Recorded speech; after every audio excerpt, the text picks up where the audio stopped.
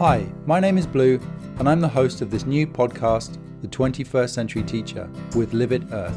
And my job is to ensure that our teachers and students get the most out of our programs. This new podcast series is just one of the ways I'm going to be supporting our community of educators with a monthly conversation with a special guest educator discussing a different aspect of 21st century teaching and learning. Today I'm talking with Dean Shareski, the author of Embracing a Culture of Joy, How Educators Can Bring Joy to Their Classrooms Each Day. He has worked as a K-8 teacher for 14 years and as a district lead for 9. He has been an educational consultant for Advanced Learning Partnerships and was the community manager for Discovery Education Canada for several years, and also a digital learning consultant with the Prairie South School Division in Saskatchewan. Dean believes that teachers and students ought to use technology to connect ideas and learners in safe, relevant, authentic ways to answer questions, share ideas, and develop community. Learning, he believes, can be and should be fun and personal. So Dean, thank you so much for joining me on the show today. I really appreciate you taking the time. Well, thank you for having me. Always looking forward to talking and meeting new people. That's one of the things that I don't brag about a lot of the things that I do and have, but I do brag about the fact that I know a lot of really cool and smart people. So meeting you is just adding that to my list. So thank you for doing that. Yeah, you're welcome, and thank you so much. So you wrote a book called Embracing a Culture of Joy. And so I'd like to start there and ask you, what do you mean when you're talking about bringing joy into a classroom, and maybe explain, what joy means to you? Sure.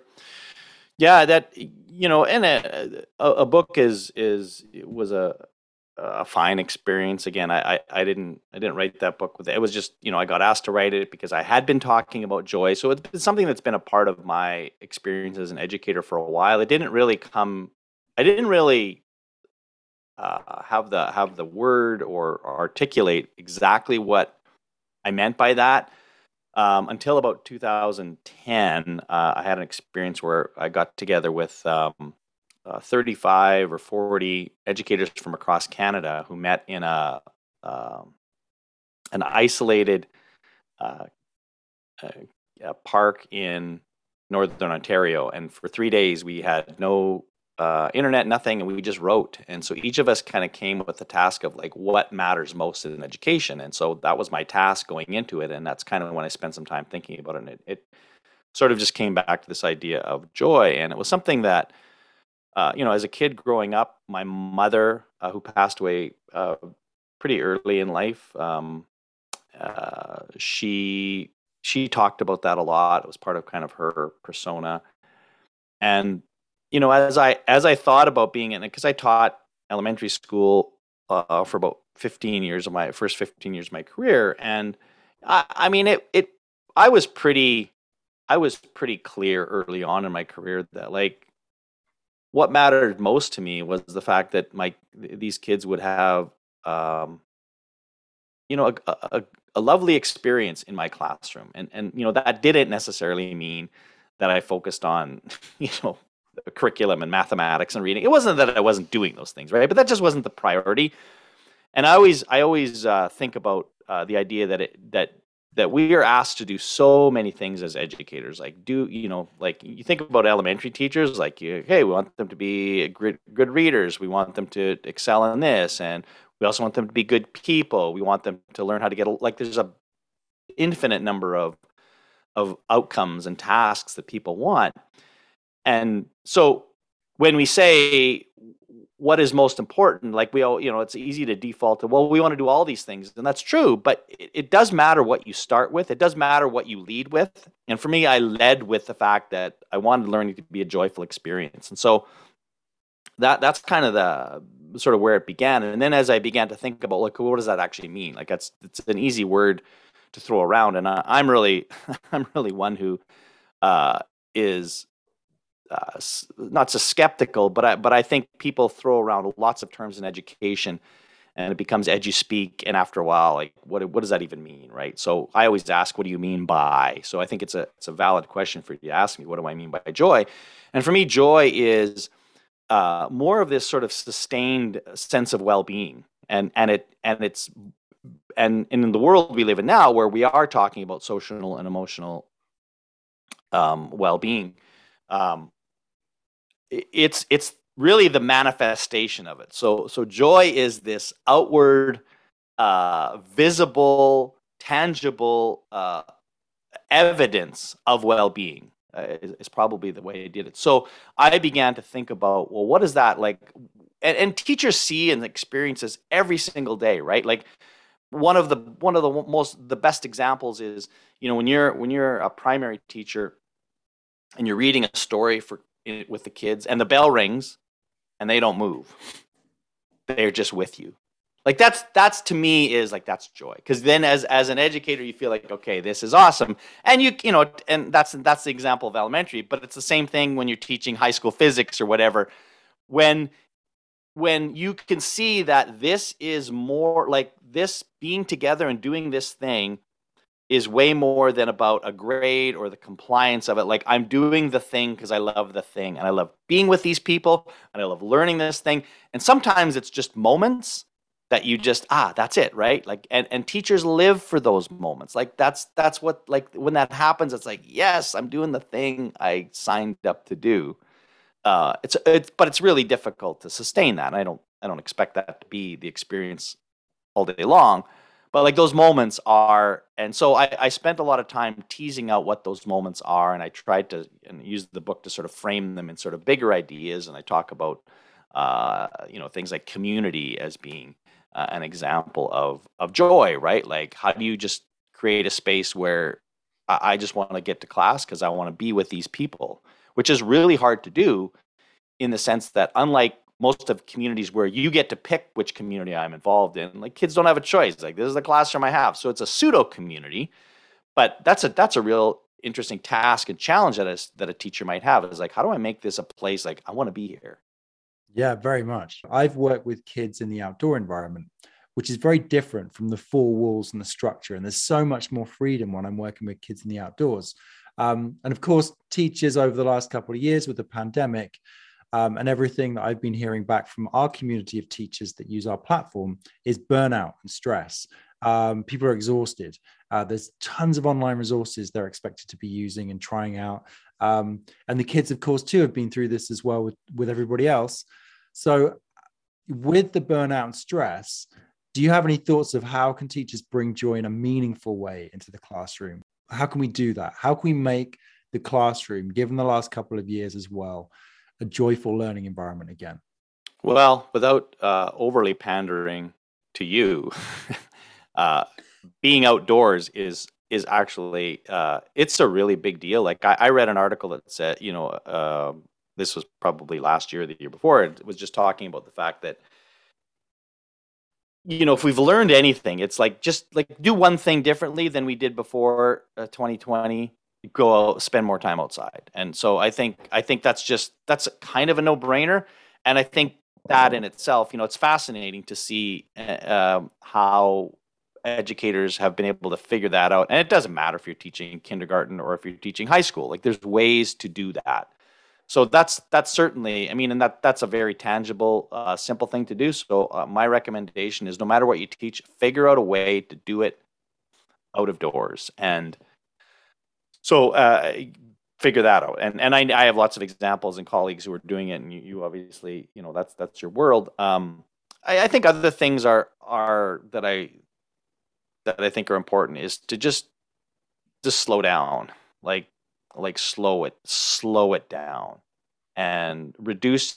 One of the things that I think, and teachers are phenomenal people by and large. Like, it is like, and I know I'm biased, but I just don't know of another profession that has the number of high quality people that this profession does. And I don't work in a lot of other professions, so it's easy for me to say that, but I believe it's true.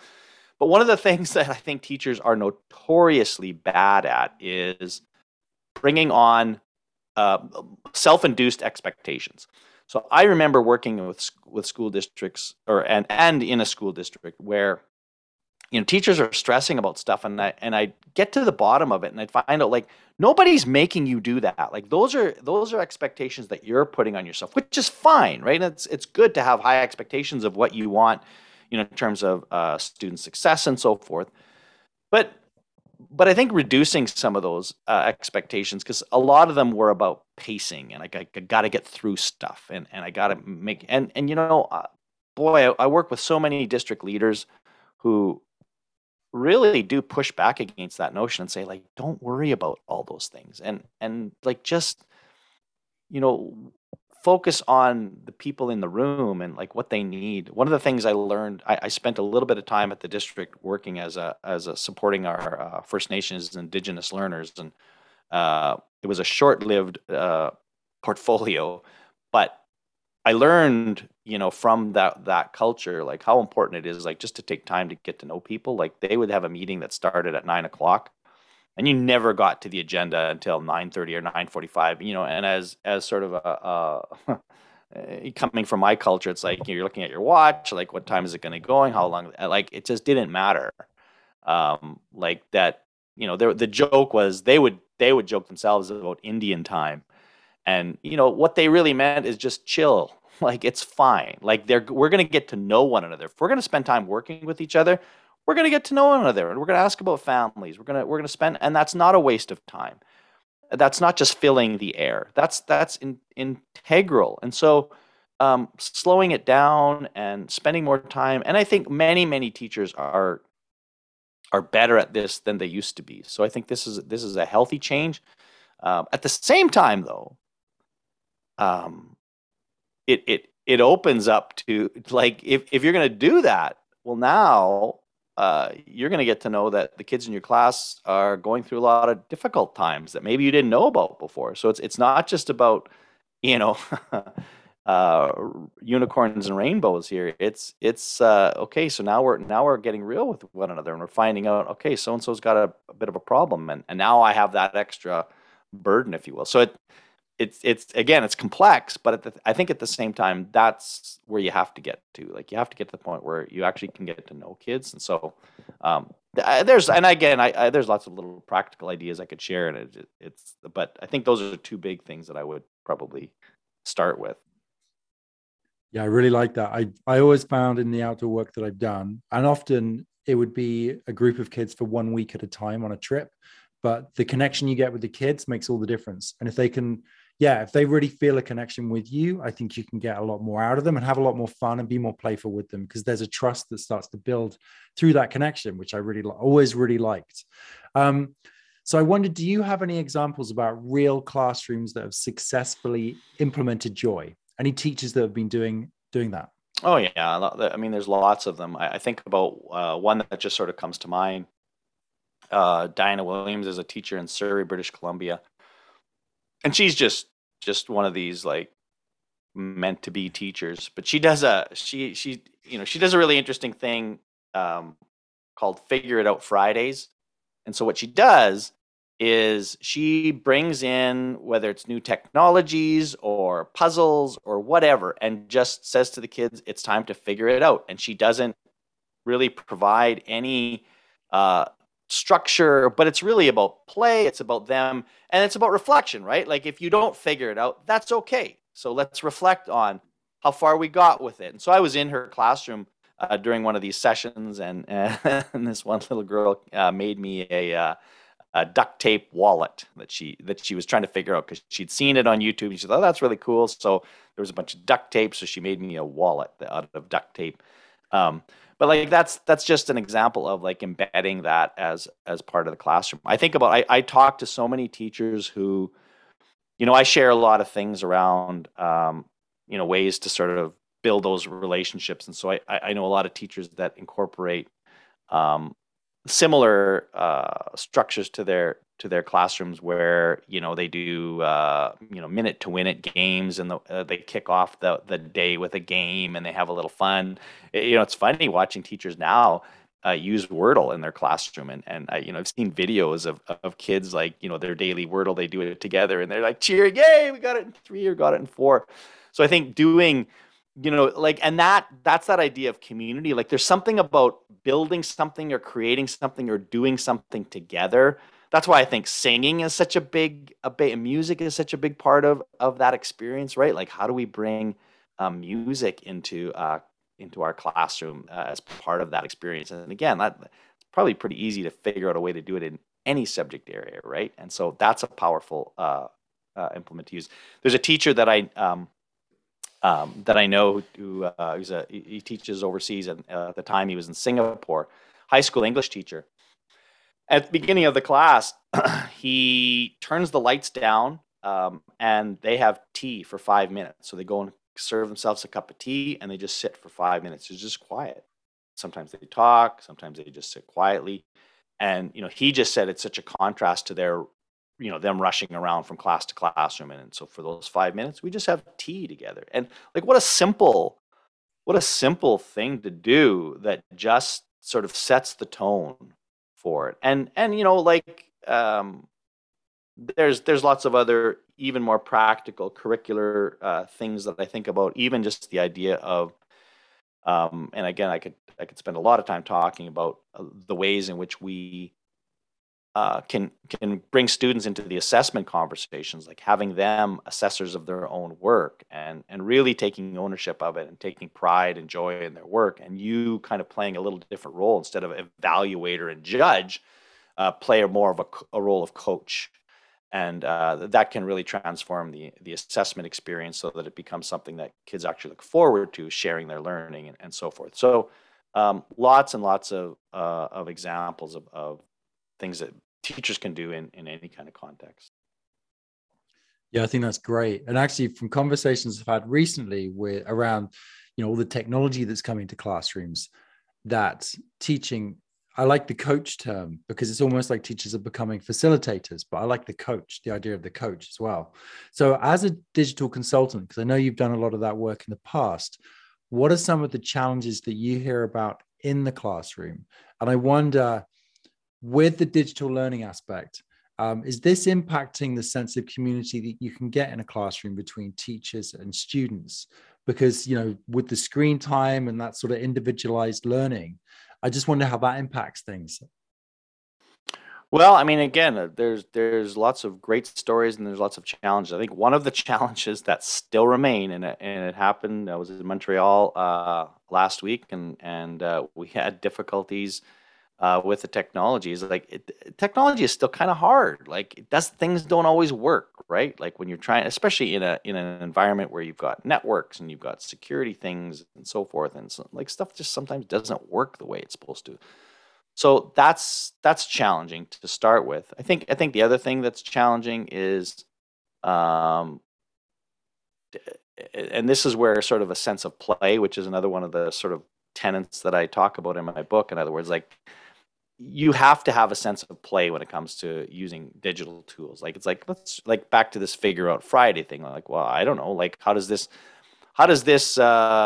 robotics program work, right? And you have to be able to invest time to do that, because it's not like, okay, here's out of the box, and now here's lesson one, and I just dive right in, which is a mindset that teachers have traditionally had. Like, no, we actually have to take time to explore how this works, and that's a challenge because time is not always easy to find, and so that's a real challenge when it comes to using digital technologies. And for me, I always think of, like, what technologies actually make us more human, not less human, right? And that's a really sometimes a challenging thing. So there's lots of teachers who, get off, find particular tools and strategies that they end up being their go-to tools, and they use them all the time, like whether it's something like Google Slides or whatever, and it becomes, after a while, like, you're just using the tool here. There's no sort of like, why would we use this over something else? So you need to be asking those questions. Like,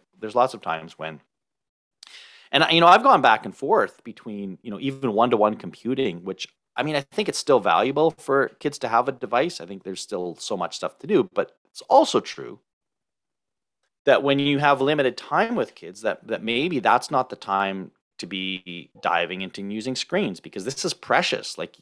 And I wonder, I think about what we may have learned from, kids being learning virtually for some kids just a few months. For some kids, it was more than a year that they did that.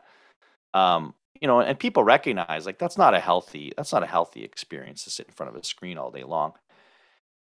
But it was certainly useful in many ways because it allowed teachers and students to connect in ways that they wouldn't have been able to do otherwise. That said, now that we're face to face, it really begs the question of like, how do I want to make the best use of my time? Like I've taught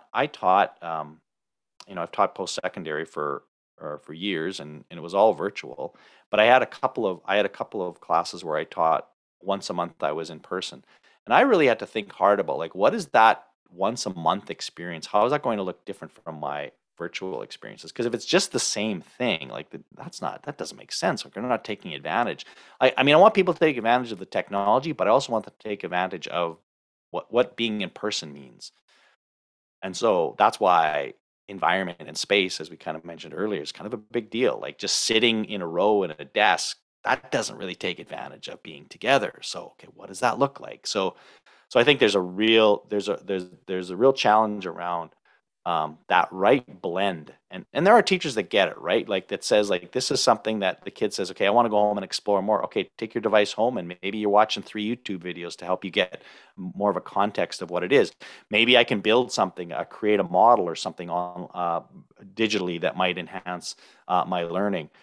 Maybe a friend and I can collaborate on a document as we're sort of thinking through and capturing our notes and thinking some way. So there's certainly ways, obviously tons of ways that it can be done thoughtfully and really takes advantage of the best of humanity. But there's also a caution of I don't want to utilize it here when there's other ways that are richer and better experiences. So I have a question that just popped into my head around what is the role of the parent in the modern classroom, given that technology is creeping in more and more, of course. And I think it probably got accelerated with the pandemic. And so if kids are working on screens at home, and just in terms of, safety, of course, around technology and, accessing the internet, where does the parent fit into this? Because it's not always they don't always know their role. I know I'm a parent that is, very much trusts the school and, what's happening there. But when the education's coming into the home environment, particularly with the pandemic, which is a unique situation, what is their role? Yeah, and it's difficult because it's a really interesting sort of dichotomy that exists because people have used the word, and I don't like the term digital natives. I think it's a bit divisive, because I can tell you, as somebody who's much older than the students of our day, I have much more a depth with technologies than they do. And so it's nothing to do with age. It has more to do with, there's a David White from the UK talks about digital residents versus visitors. So I'm more of a resident of technologies than many people are. But so sometimes kids come home, they have a better understanding. Sometimes they have less understanding their parents. So that is unique to each household. But I mean, at the end of the day, I think it comes down to the same ways that we would hopefully interact with our kids outside of digital technologies, by simply being curious about, tell me about what you're doing, like talk to me about this. And because you don't have to know anything about it. But I mean, if kids are using a particular app, like, I've and to that end, even though I said what I said before about my abilities with technology, like I spent a lot of time with my teenage daughter talking about TikTok, because they didn't really understand it. It wasn't a platform that I was using. So it was like, help me understand TikTok. Like, how does this work? Like, what's the appeal of it? Why do kids like it? Like, what do you find on there that's interesting, that's valuable? What are the caution things that you should be aware of? So I think that's just, to me, the bottom line with it is, like, as a parent, just be curious with your kids and say, like, tell me more about this. Oh, that's really interesting. How did you do that? Like, what? And kids will interact at varying degrees of, like, either just leave me alone. I'm just trying to get my work done here. I don't want to, but that's your job as a parent, to figure out a way to engage that conversation. So to me, that's that's the bottom line. And then the other thing that's super, super hard, and I'm not really good at it myself, is model for your kids what a healthy relationship with technology looks like. So, being better at putting your phone away, which, I mean, it's such a bad habit that I know I have, and I catch myself with my grandkids, and then I feel like an idiot when I'm supposed to be paying attention to them and I'm not. So I have to sort of trick myself into put it away and just forget about it. But that's challenging. So being aware of it obviously is the first thing, and to show your kids. And you hear of these examples all the time where parents have gone to the route of taking their kids' technology away for the weekend, and they hate it and they're mad, and then usually by the end of it, it's like, okay, this isn't so bad. So I think we need to figure out. So I think part of it is coming up with routines and structures that, like, yeah, every Sunday afternoon we go to this place and we play. Like going back to we talked earlier about my passion for golf. One of the things I love about golf is it's 4 hours where technology does not come into the equation at all. And it is amazing what that does for me mentally, just not having to think about that. So figuring out as a parent what that looks like, and as a father of younger children, you're in that position now to sort of create some structures where we can begin to see and develop a healthy relationship with technology. Because you can't go the other way and say, well, technology is horrible, it's bad, never use it, which is what some parents do, because they revert to, like, it's a binary conversation. It's not bad or good. It's just like, what does it look like when we have a really healthy relationship? Because there's no doubt that it has amazing and powerful and awesome potential. But there's more to life than that as well. Yeah, I agree. Modeling good behavior. But yeah, it is a powerful tool that, is important that we learn how to use it in a positive way. Thank you so much for sharing your thoughts today. And so much of it resonates with me. And yeah, I think at a time that after the times we've had over the last couple of years, there's no more important time to embrace the culture of joy. That's for sure. Yeah, thanks for having me. It was fun to talk. Thanks for joining us on the 21st Century Teacher, and we'll look forward to seeing you next time. Please do subscribe so you don't miss out on the next show. And also don't forget to check out our fantastic online learning platform, which is liveit.earth. Thanks again, and we'll see you soon.